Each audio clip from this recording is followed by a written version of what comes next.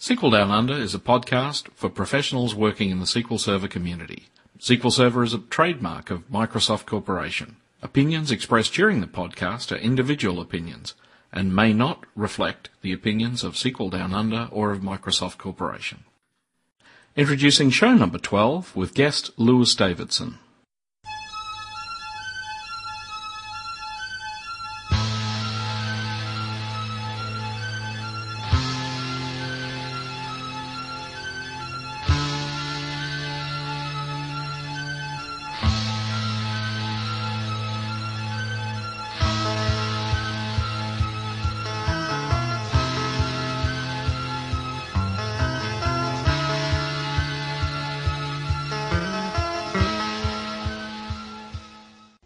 Guest this evening is Louis Davidson. Louis has been designing and implementing databases for 12 years. Currently he's the Senior Database Administrator and Architect for Compass Technology in Nashville, Tennessee, and is a Microsoft SQL Server MVP. He's worked with PASS, the Professional Association of SQL Server, for the past 4 years with their special interest groups, and has written and contributed to several books, including the forthcoming Pro SQL Server 2005 Database Design and Configuration from A Press. So, welcome, Louis. Thank you. So, what I might do first up, again, as usual, is get you to just spend a few minutes and describe how you come to be involved with databases and, in particular, with SQL Server. Well, it was a long, strange trip. For most people, I think, yeah. Yeah, about 12 years ago, I was in college and taking a database design class. Not doing very well in it, truthfully, but they had the professor had a job opportunity and said, "Anybody want this job opportunity?" I was the only guy that raised their hand. And really? So usually in classes, people are so keen to do that. So yeah, the pay was pretty bad, but okay. It was better than what I was making because I was working at like Wendy's or something, flipping burgers. I was managing people flipping burgers, which is even worse. But It was this product called ACS Fourth Dimension on a Macintosh even, and it was horrible. I took over some really bad work and I made it really, really worse. These really horrible wide tables, and just terrible. So I finally ended up leaving that job and got a job as a LAN administrator, working with the Church of God International headquarters, and I was even worse at that. I had to serve these like little old ladies who knew nothing about computers, other than that they had the best ones because they were married to the people who were running the place. I don't have a tremendous lot of patience, so I almost lost that job several times until we came up to this project where they wanted to get rid of this mainframe system that was costing them like $15,000 a month, which was a tremendous amount of money for us at the time. Yeah. So me and this other guy suggested we downsize the computer and use this product called SQL Server. So we built this product using SQL Server 1-point-something and then ended up on 4.21, it was incredible. We had 50 megabytes of disk space, and which my cell phone has more than that. And I remember writing hundreds of stored procedures and triggers for this. And what was really nice was the guy who I was working for was really into normalization and doing things right. So he taught me a lot of really great practices. And when I left that job, I went to another job with another guy who was really into doing things right. So I've had this experience of learning through other people. And the only thing I've really done since then, professionally, is SQL Server. That's great. And so your current involvement with SQL Server is what sort of things? I design... So Compass Technology? Yeah. Right. We do things like a lot of customer relationship management type work. We use the product CRM. We're building a data warehouse to attach to the product. Hopefully I can say that. Yeah. I had recently designed a data warehouse for a system that one of our clients uses. And so I've started getting into data warehousing. But for the most part, all I've done is designed relational databases and written the code for them. Just that's good. The same thing for 12 years, and I love it. That's great. And I see you're very active in community things. And, in fact, we'll talk about PASS a bit later, but I must admit I also see you on news groups and things a lot of the time as well. Yeah, I love the news groups. You'll probably be able to tell by the end of this interview that I'm not the best speaker. And it's not that I'm completely antisocial, but news groups are a great place to interact with people and meet people and help people. But I have a backspace key that I can use when it comes right down to it. Well, listen, the thing that we were going to talk about in the show is really your top 10 design practices or issues, or the things that you see people make the biggest mistakes in. So maybe if we start with number 10, what's your number 10? My number 10 is not listening to me. Well, a coworker made me say that, but what I really mean by that is you hire people in big companies tend to use people in strange ways. You've got a person who can design a database, you'll have them write scripts. You have a person who can design a UI, you'll have them building something else. And so that was really the gist, was getting the right people to do the right things. Because someone who's designing a user interface isn't going to think about how to design the database. Because, why would they? They want to make the screen look as good as possible. Actually, how do you? That really interests me actually as well, because I notice with a lot of the new products that Microsoft's working on at the moment, like the new Expression series and so on, and products like Sparkle and so on, the sort of thing they're doing is getting someone who is basically a user interface designer and giving them tools to go in and design the interface for the application, and then say, well, okay, we're going to use that basically as the user interface, and then we're going to build everything behind that from that point on. Do you think that may tend to end up with designs that are, I suppose, suboptimal? I suppose it might be a nice way to say it. Well, this is dangerous ground for me, because we're building with CRM right now, their CRM product, and it does exactly that. The screen, basically, it's like one entity equals one screen, from what I can gather. I've been doing the data warehouse parts, and then it builds a set of tables, and does all the work in the background. And the database can be, like you say, suboptimal. Yeah. I think the one that sort of troubles me is, I know just a lot of consulting work I've done, the customers I find the hardest to deal with are the ones that tell you how to do the thing rather than what they need. And invariably they come up with a way of doing it that is not good, and because they just don't know what's possible. Absolutely. That really is exactly what I was talking about. You hire someone who does. You hire a consultant to design something and build something for you, and you tell them how to do it. And like you say, it always ends up in not exactly what it should be. Yeah. I had an old boss that used to describe it as going out and buying a dog and then standing at the gate barking. Yeah. That's that same sort of thing.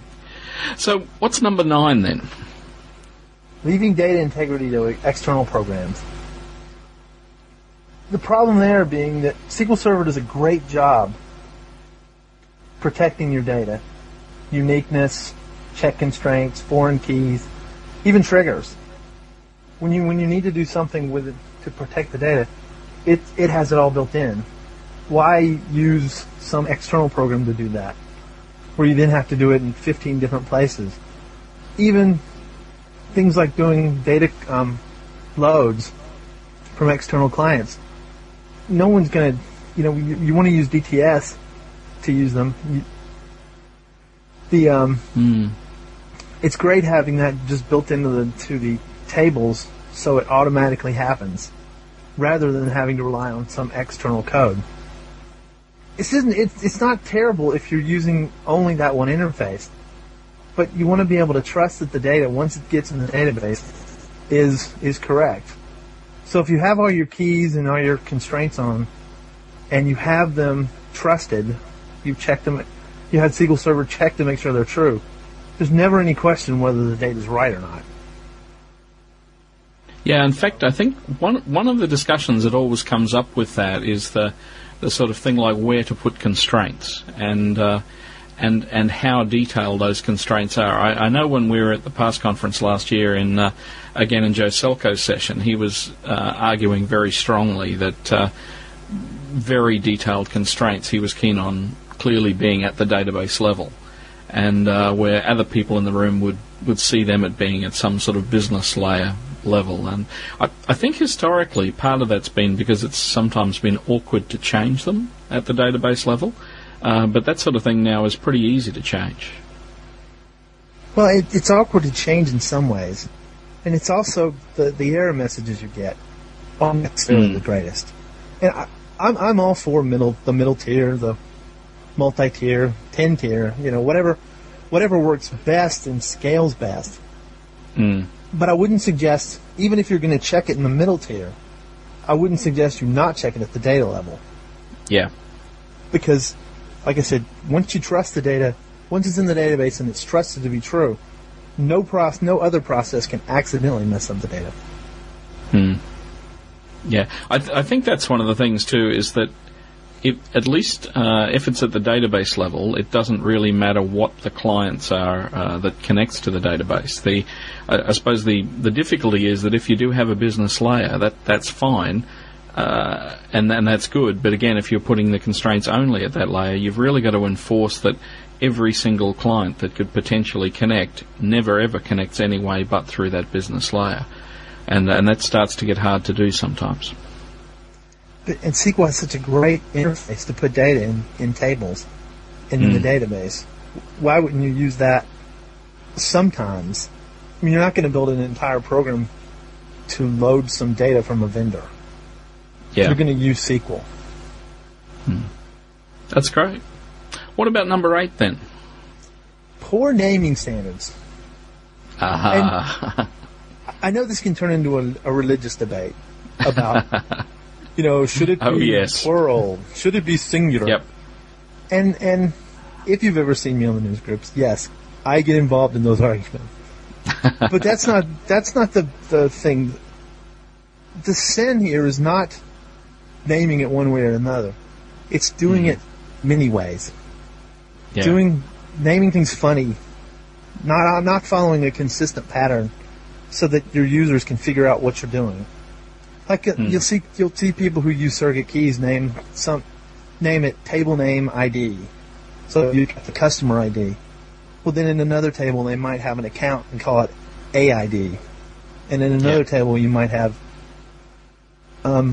company identifier, and people can't follow those things. And that's just one small example.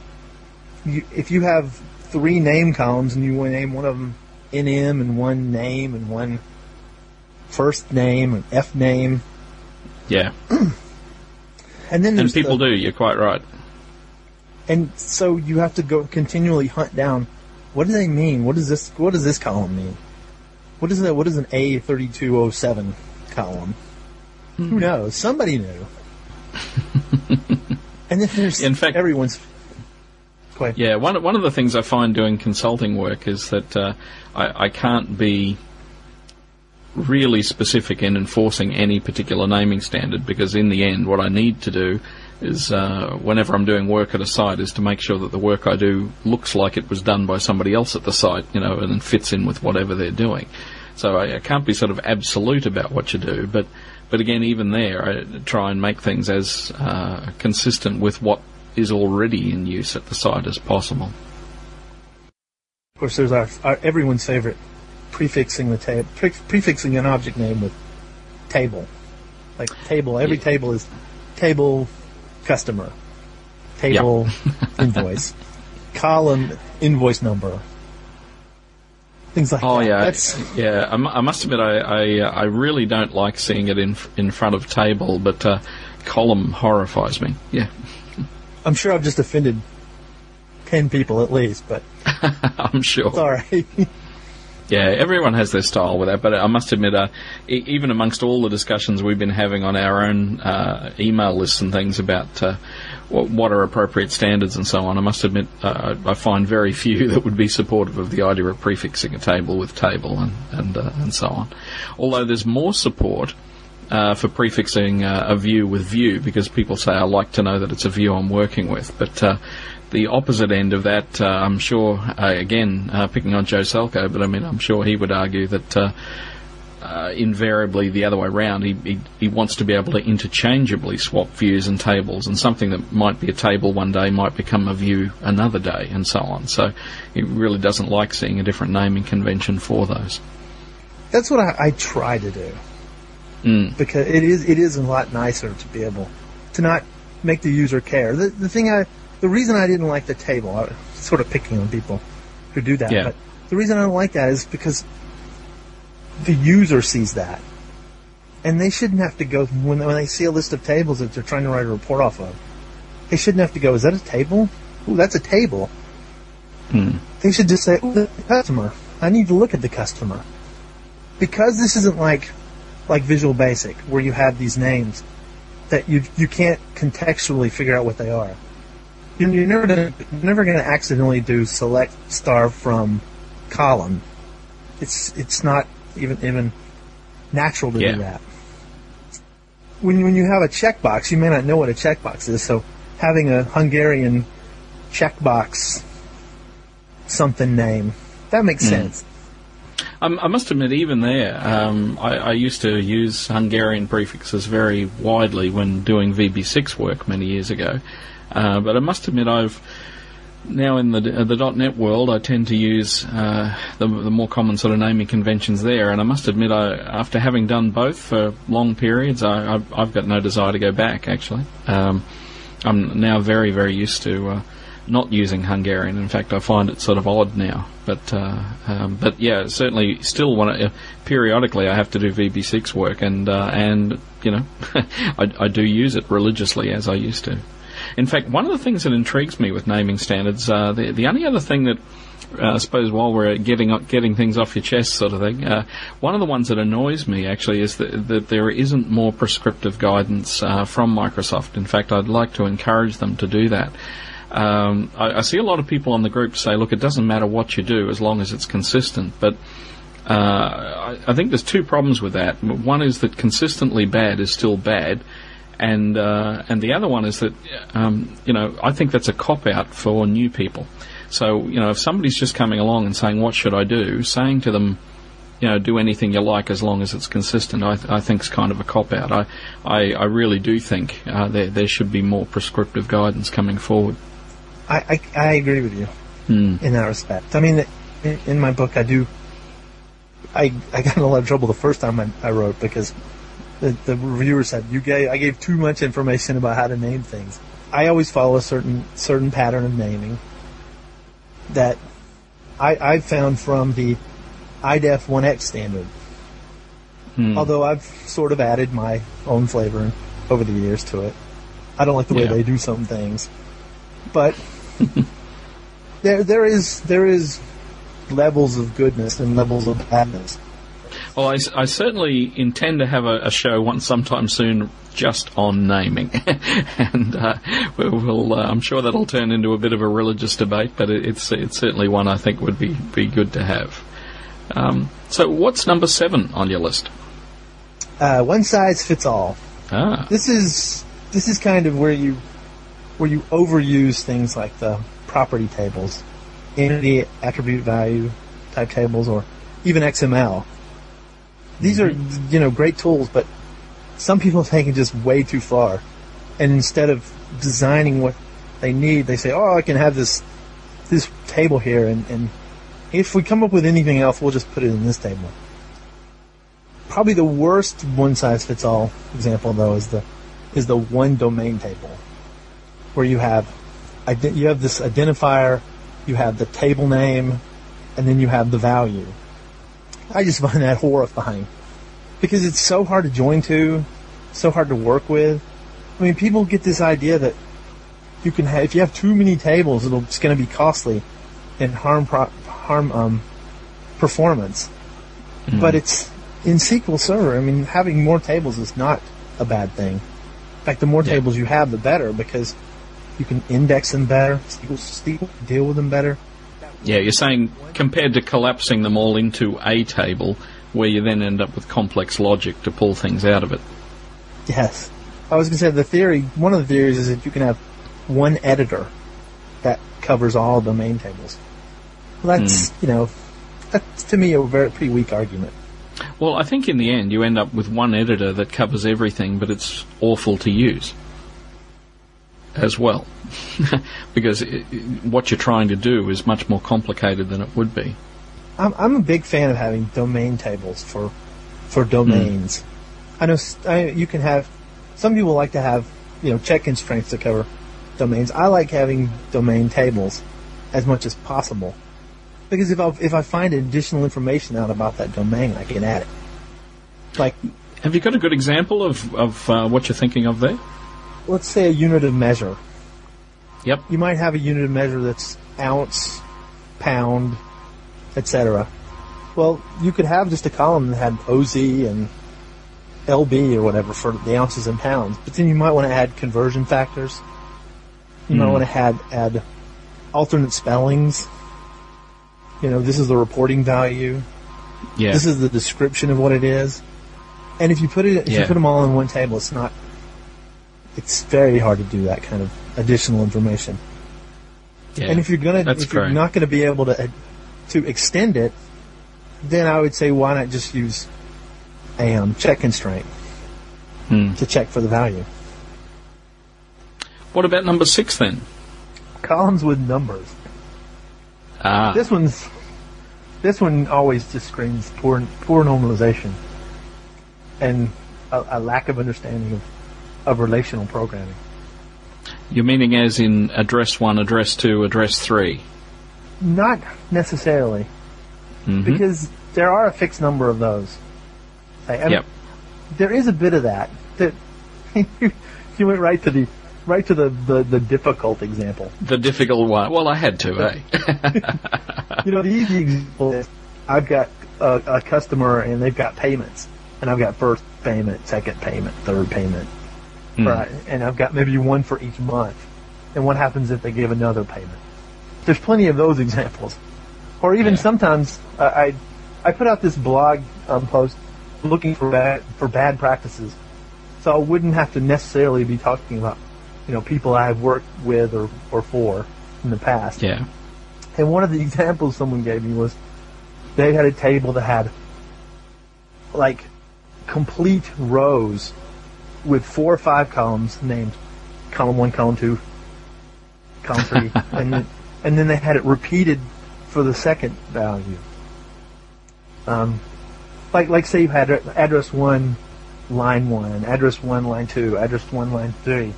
And then had address 2, line 1, address 2, line 3.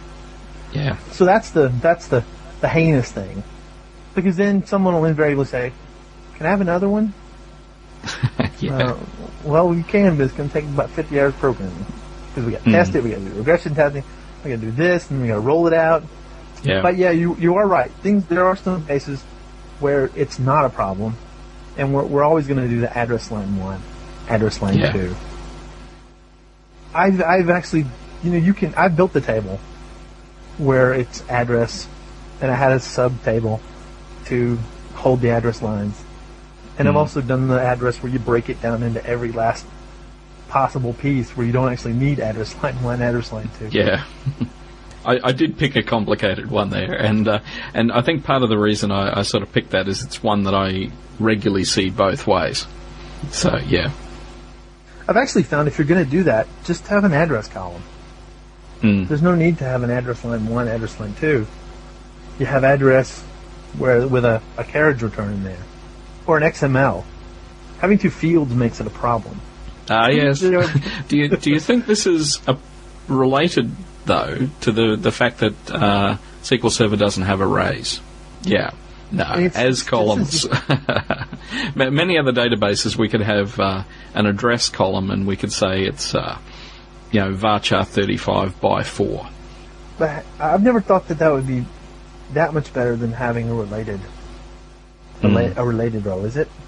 I think it depends on the situation. Every situation where I see somebody go address line 1, address line 2, address line 3, address line 4, I just wish that was address line array, of 4, personally. And I must admit, having worked with databases like Progress and a number of others that have array column types, it seemed very, very natural in those sort of environments. But it's one I've certainly learned to live without in SQL Server and without any particular problem. Yeah, one of the rules, like I said, to this test, having a single column that says address, and you put all the data in there. One of the rules of thumb I've tried to force myself into is if I'm not going to ever deal with data inside SQL, I don't break it down into multiple columns. So there, in that case, having the return is fine, because if I'm never going to write a select statement and say, give me this part of the address. If I am, then you normalize it more.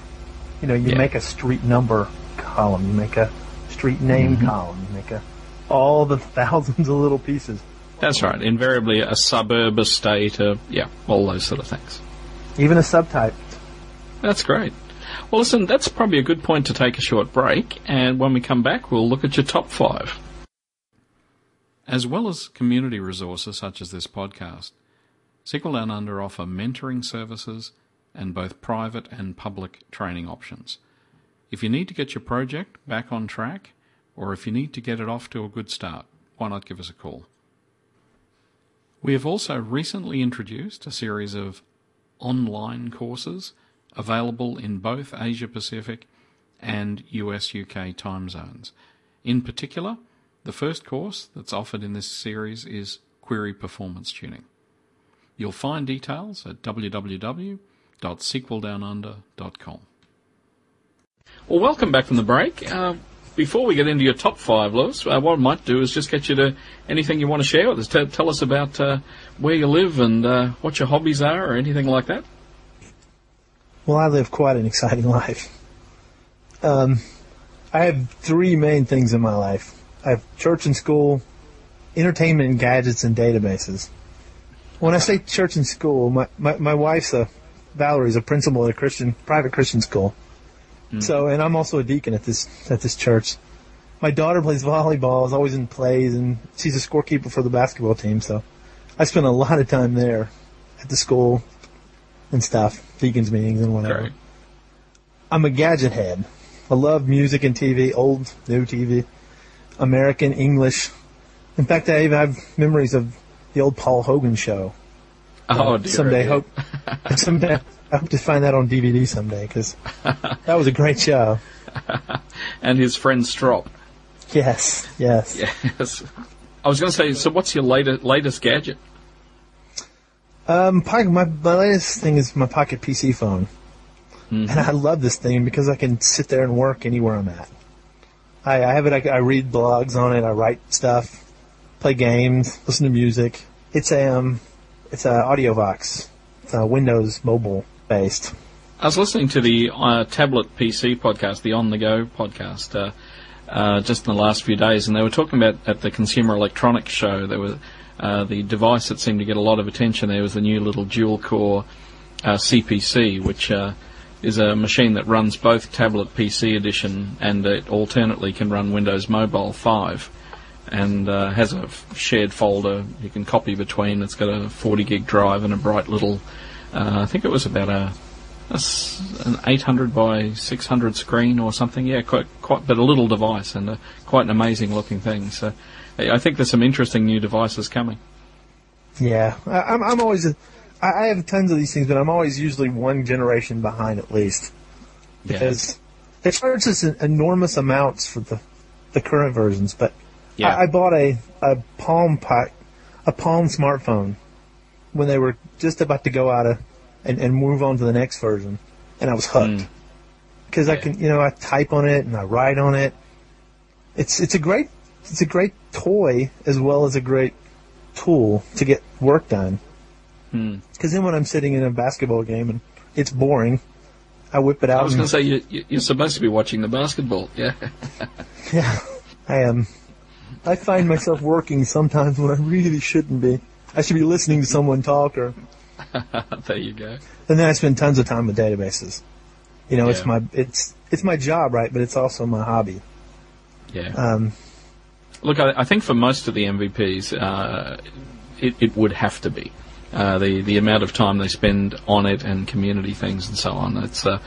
It would be hard to imagine it not being just, it has to be a passion for them to spend the time they do. I hear a lot of these people talking, and they do more than I do. And I feel like I'm always doing this stuff. They're like, oh, I'm traveling here, I'm talking here, I'm speaking here, and I'm like, wow.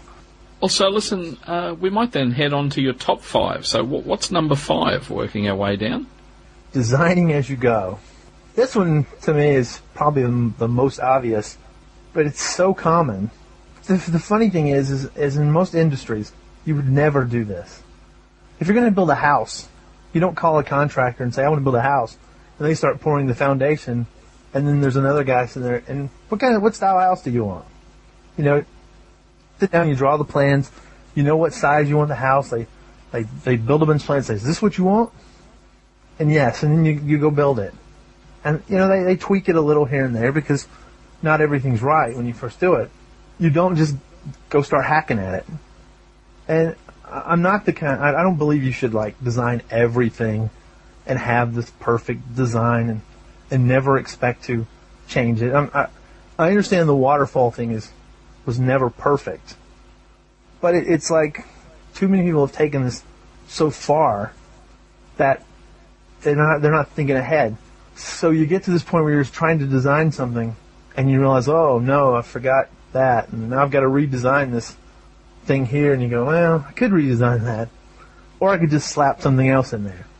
Really, where the problem occurred there is where you say, hey, I could redesign it properly, but I won't, because it's just, is that because it's too hard to change? It's kind of like, I have this problem myself, in that once I've done something, I become sort of enamored with it, and I don't want to change it. Like if I built a screen that's all pretty, and I built a report already, and it worked really nice, I want to make a change to that. I got to change all that work. Well, I could probably get away with not doing that. You're gonna try to get it to do it a different way, just because you didn't think ahead. And it's hard. This is the kind of thing where it sounds like I'm blaming people, but I'm not. I know that there's always a manager who's working for a person who sold something to someone and said, we'll have this done. And database design is not the most sexy of the things in the computer science. You build a database, it's boring looking. Even the model, no matter how pretty the model you build, no one's going like, whoa, look at that model. I want to have a version of that model. So we get stuck, and then they get these pretty screens, and you got to build the database to fit it. That leads to your next one, if I recall, which was tying UI design to the database structure. And you could say that vice versa too, tying database structure to UI design. User interfaces are really important. I mean, I'm not sitting here saying that user interfaces should be built to look like a really normalized data set. They shouldn't be necessarily, because you may end up with 20 tables to represent that in one screen. That's fine. So that's what stored procedures are for. That's what coding is for. Working together and building that middle tier architecture is for, is to be able to present data in a way that's both usable to the client and usable for the database, reporting tools and things. So you don't end up with modification anomalies, duplicate data, out of sync data, stuff that is very costly to fix. Yeah. Now listen, one of the things that intrigues me with that though is, again, whenever I hear these discussions, it always still comes back to it's expensive to fix, it's hard to fix, it's all those sort of words. And what I keep struggling with is I keep wondering, if I look at what's occurred with, say, the .NET programming languages and so on, the refactoring tools and things that are now coming with them are there to make it really easy to look at something and say, hang on, I know I did it that way, but I really now want to fix that, but the tools are helping you go through and fix all of the consequences of the fact that you're then changing that. And one of the things I still find in the database area is we just don't have that sort of rich tool sets. I don't think the tool sets have kept up at all, to the point where if I say, hey, I just want to, make this change to how things are done, it's a lot harder to do that with the standard tool sets. I hope you don't want me to disagree there. Okay. our tool sets for SQL programming are, I don't want to bite the hands that feed me, right? That's right. Because I already did that earlier. The people that actually give me checks. I don't want to bite the other people that support me the and tools. Give me stuff. Yeah. But the tools, they're getting there. Yeah. But you're right. And really that goes back to what I was talking about thinking ahead. The structures are not as malleable as a user interface or really any other programming type thing. But there's one good thing, is that if you've designed it, if you've normalized it, and you've represented each kind of thing with a table, there's not a lot of change there that's going to occur. You're not going to find out that, that really wasn't an object. That really wasn't an entity in my database. You're more going to find pieces and parts that you need to add to there. Or you may find that you need to break up tables. But you generally don't find that you have too many tables. Now, I think the sort of thing I was thinking of is, imagine we say, I've got a product and it's got like a product category, for example, and that's a foreign key relationship to some product category table. Then all of a sudden, people say, oh, well, actually, we've now decided products can be in more than one category. And so what I really now want is to remove that column. I want to build a linking table between the two and so on and so on. And I'm just thinking that whenever I see that suggested to someone with a database, they kind of cringe a bit because they go, right, and I think it's because they're thinking of the consequences of what's going to be involved in that. But I'm just thinking that simple refactoring like that, it would be just nice if there was another layer of tools that made that sort of thing easier. I agree. I want that. You want that, yeah. No, you're right. I mean, even Irwin, which I use a lot, it has some tools that does that, but I don't use them. I generally do a manual process. Yeah, it's just one sort of refactoring that occurs to me, but I just think there are many, many, many of those sort of things where we could describe standard things that we just endlessly end up changing. And there was nothing wrong with the original design, it's just maybe the business need has changed or something like that. I think when I look at the Agile guys in the developer community, the Agile end of town, they say, look, they deal more with the fact that they're saying, look, it's too hard to get the design right in the first place, and what's important is flexibility while you're building it and being able to adapt it. And I must admit, there are clients I've worked with that, no matter how much effort you can put into the design, the people you're working with are not. I had one boss describe it as spatially aware, or something. But basically, some people just can't see in their heads what the thing would be like, or what the things are until they actually see the thing. It's I've got my partner Wendy. She said. She was talking about a guy, and she was sort of talking about the fact that, when they're sort of talking about remodeling a house, she could imagine what it would look like, but he could never do that until he actually saw it. And I think that's part of the problem, is that you've got clients you're trying to deal with, and if you're trying to get them to spell out in incredible detail what the thing needs to be, sometimes that's really tough, because they just can't do it. The thing is, you just have to learn to ask the right questions, and you have to listen. Because I find that most people that you have to do these things with, they know what they want, as long as you know kind of how to ask the questions. I find most times I get in trouble is when I guess, and I jump to conclusions, and I tell them what they want, and then they go, what must be right? He's the database guy.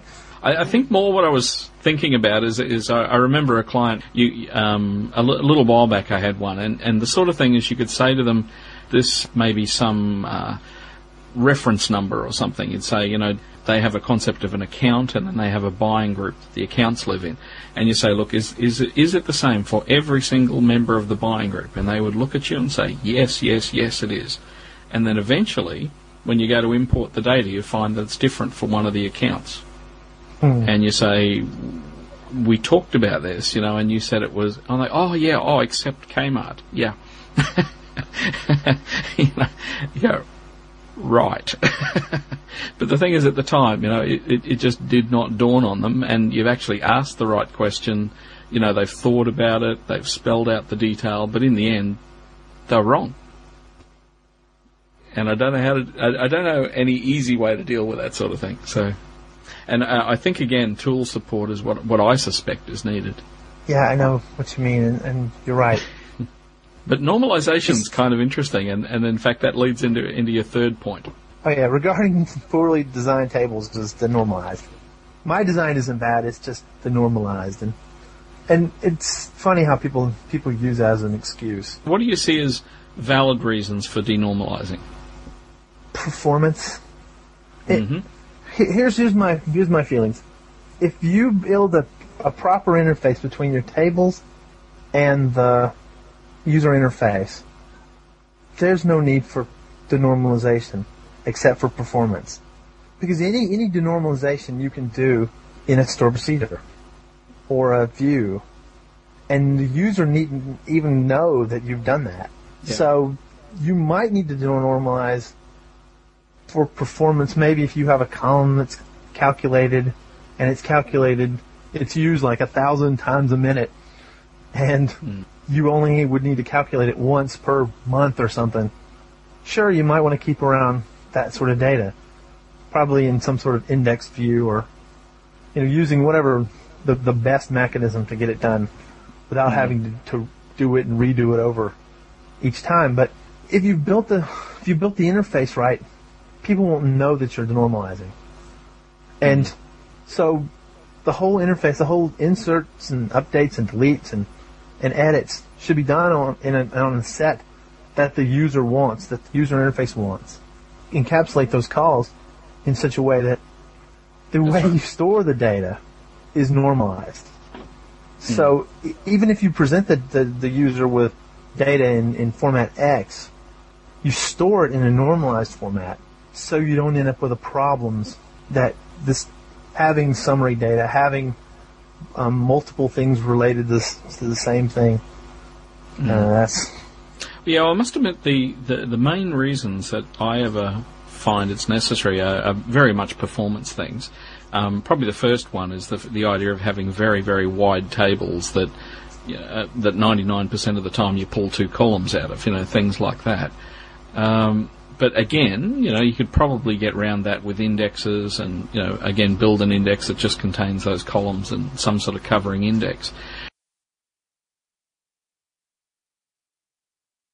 The other one is really more to do with locking contention, and that's where I must admit, I always start to get really nervous if there is any sort of transactional value stored in the same table as property type data, so names and addresses and customers' details. I start to get nervous when I see things like last sale dates or any of those sorts of things in that same table, and probably mostly because I get nervous about it in terms of locking, because transactional stuff tends to get locked regularly, and I just don't like seeing those sort of generic property tables and things locked much at all. Very true. Very true. Which goes. It's kind of the thing I was saying. You could put that in view and give the same and have the same data available without the user actually knowing. And what about your number two then? Design based on an old system. This, of course, is things like we see it all the time with products that we buy. You'll get a product and you'll go into the database. You want to get some information out, and what it turns out is it was an old DBase program, and they're using it exactly like they were back 15, 20 years ago in the same format. I have a perfect example that I won't share the name of, but they actually take some of their tables and store it into the database as tables. So when the user needs it, they'll pull out the table, materialize it as a file on the desktop, and use it. Wow! And then put it back in when they're done with it. Actually, on a similar one, I must admit, I find as people move forward using old data systems and move forward, they often then don't take advantage of things that you can do with the newer systems.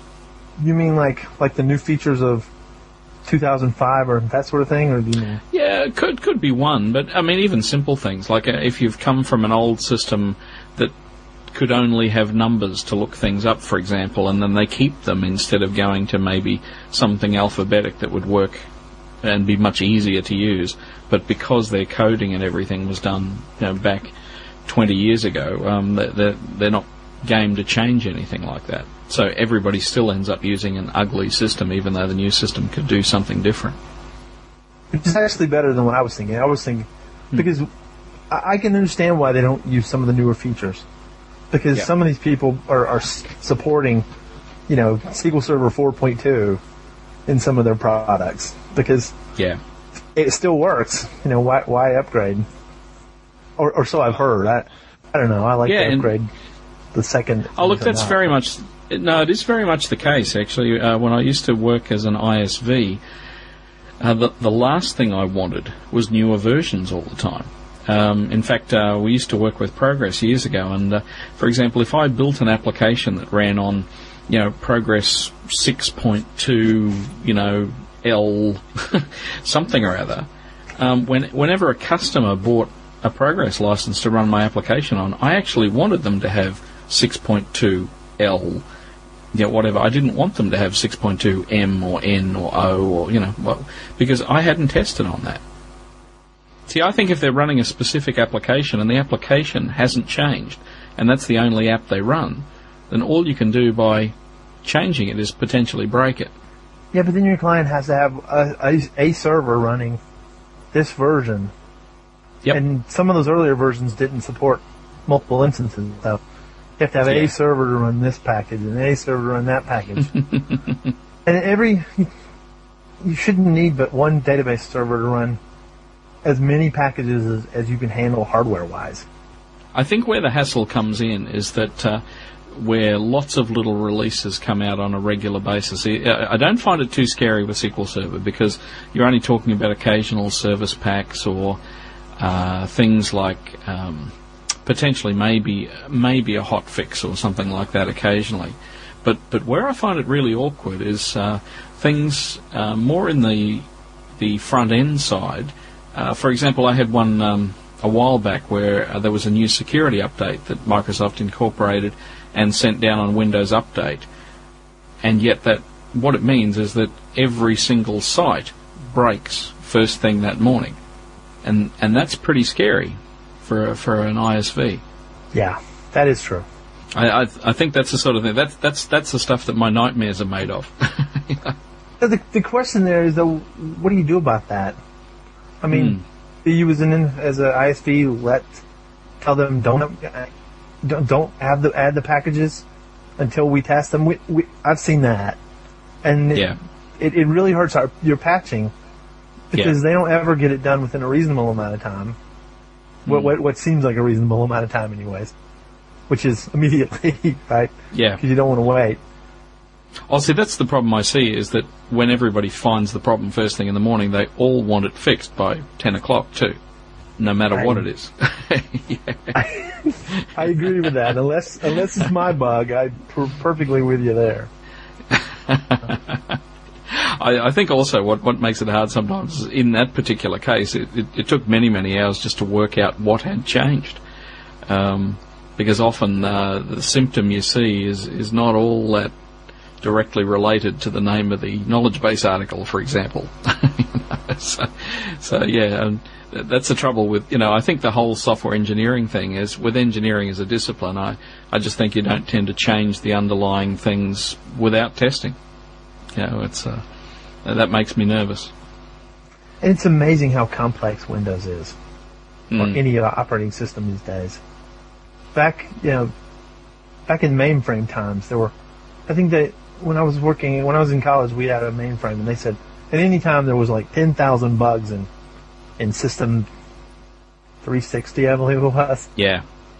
And that operating system was so simple compared to Windows. It's not even funny.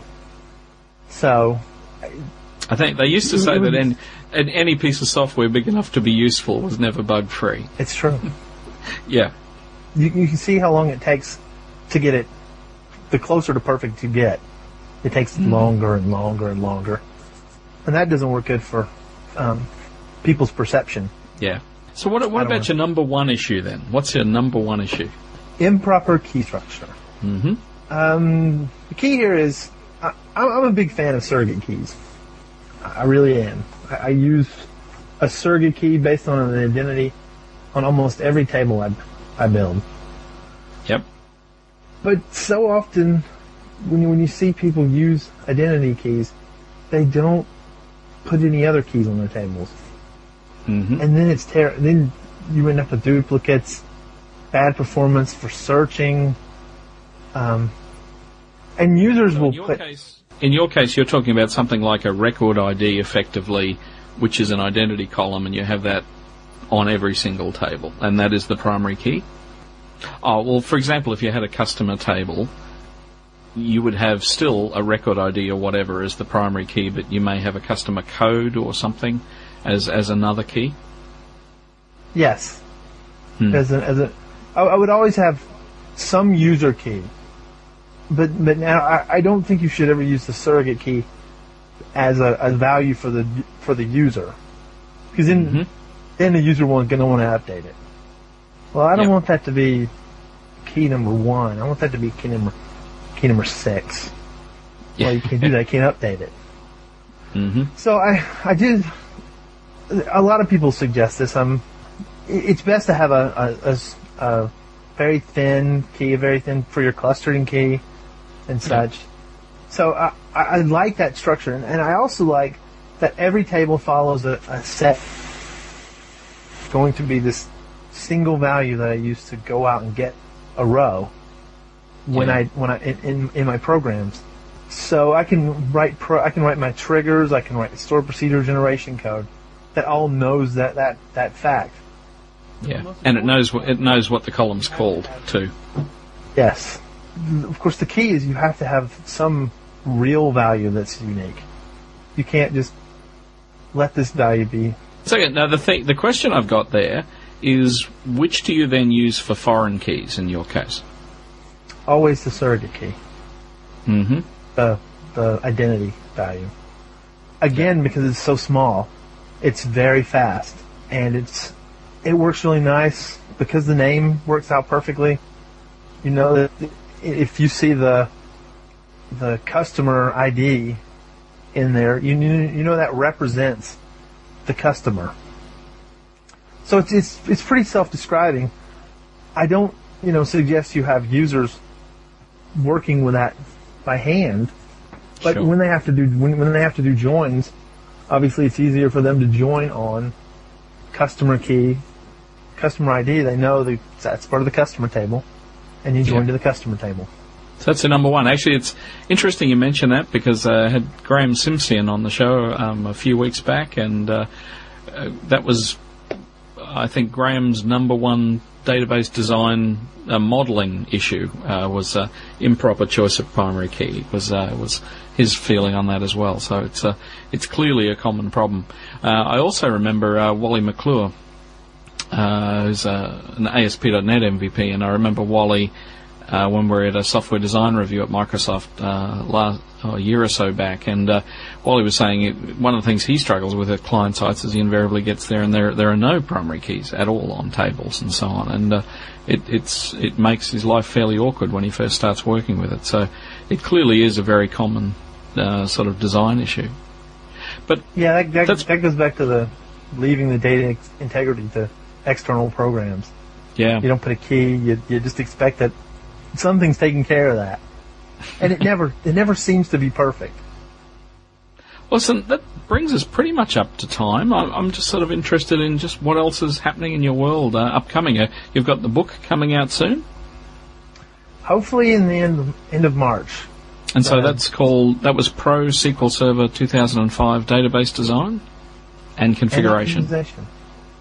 Oh, and optimization. Yeah, we did some stuff with best practices with coding, some stuff with indexes.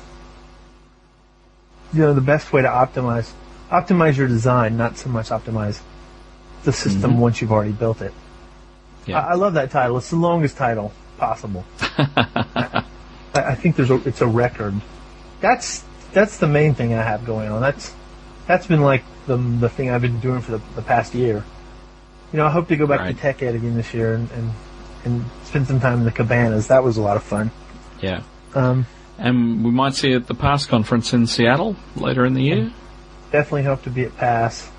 Mm-hmm. And then I plan to spend a little time playing my GameCube because I've had things sitting around just waiting for me to do them since last January. I started the book last January.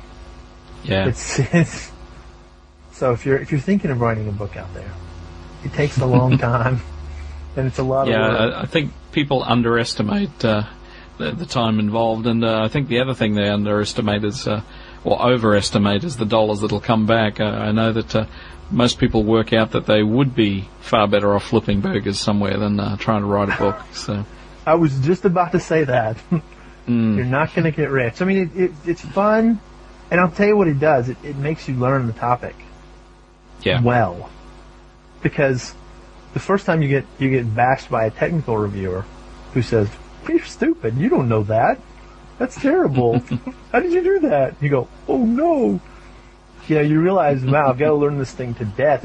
It's just about like speaking, which I don't do a whole lot of because, well, hopefully, like I said, hopefully you're editing out some of the good bits here, but it's not like speaking where you have to do it once. You got to do it, and you do it, and it takes time, and you do it over and over. Well, listen, thank you, Louis. It's been really great to talk to you, and we'll talk to you again soon. Thank you.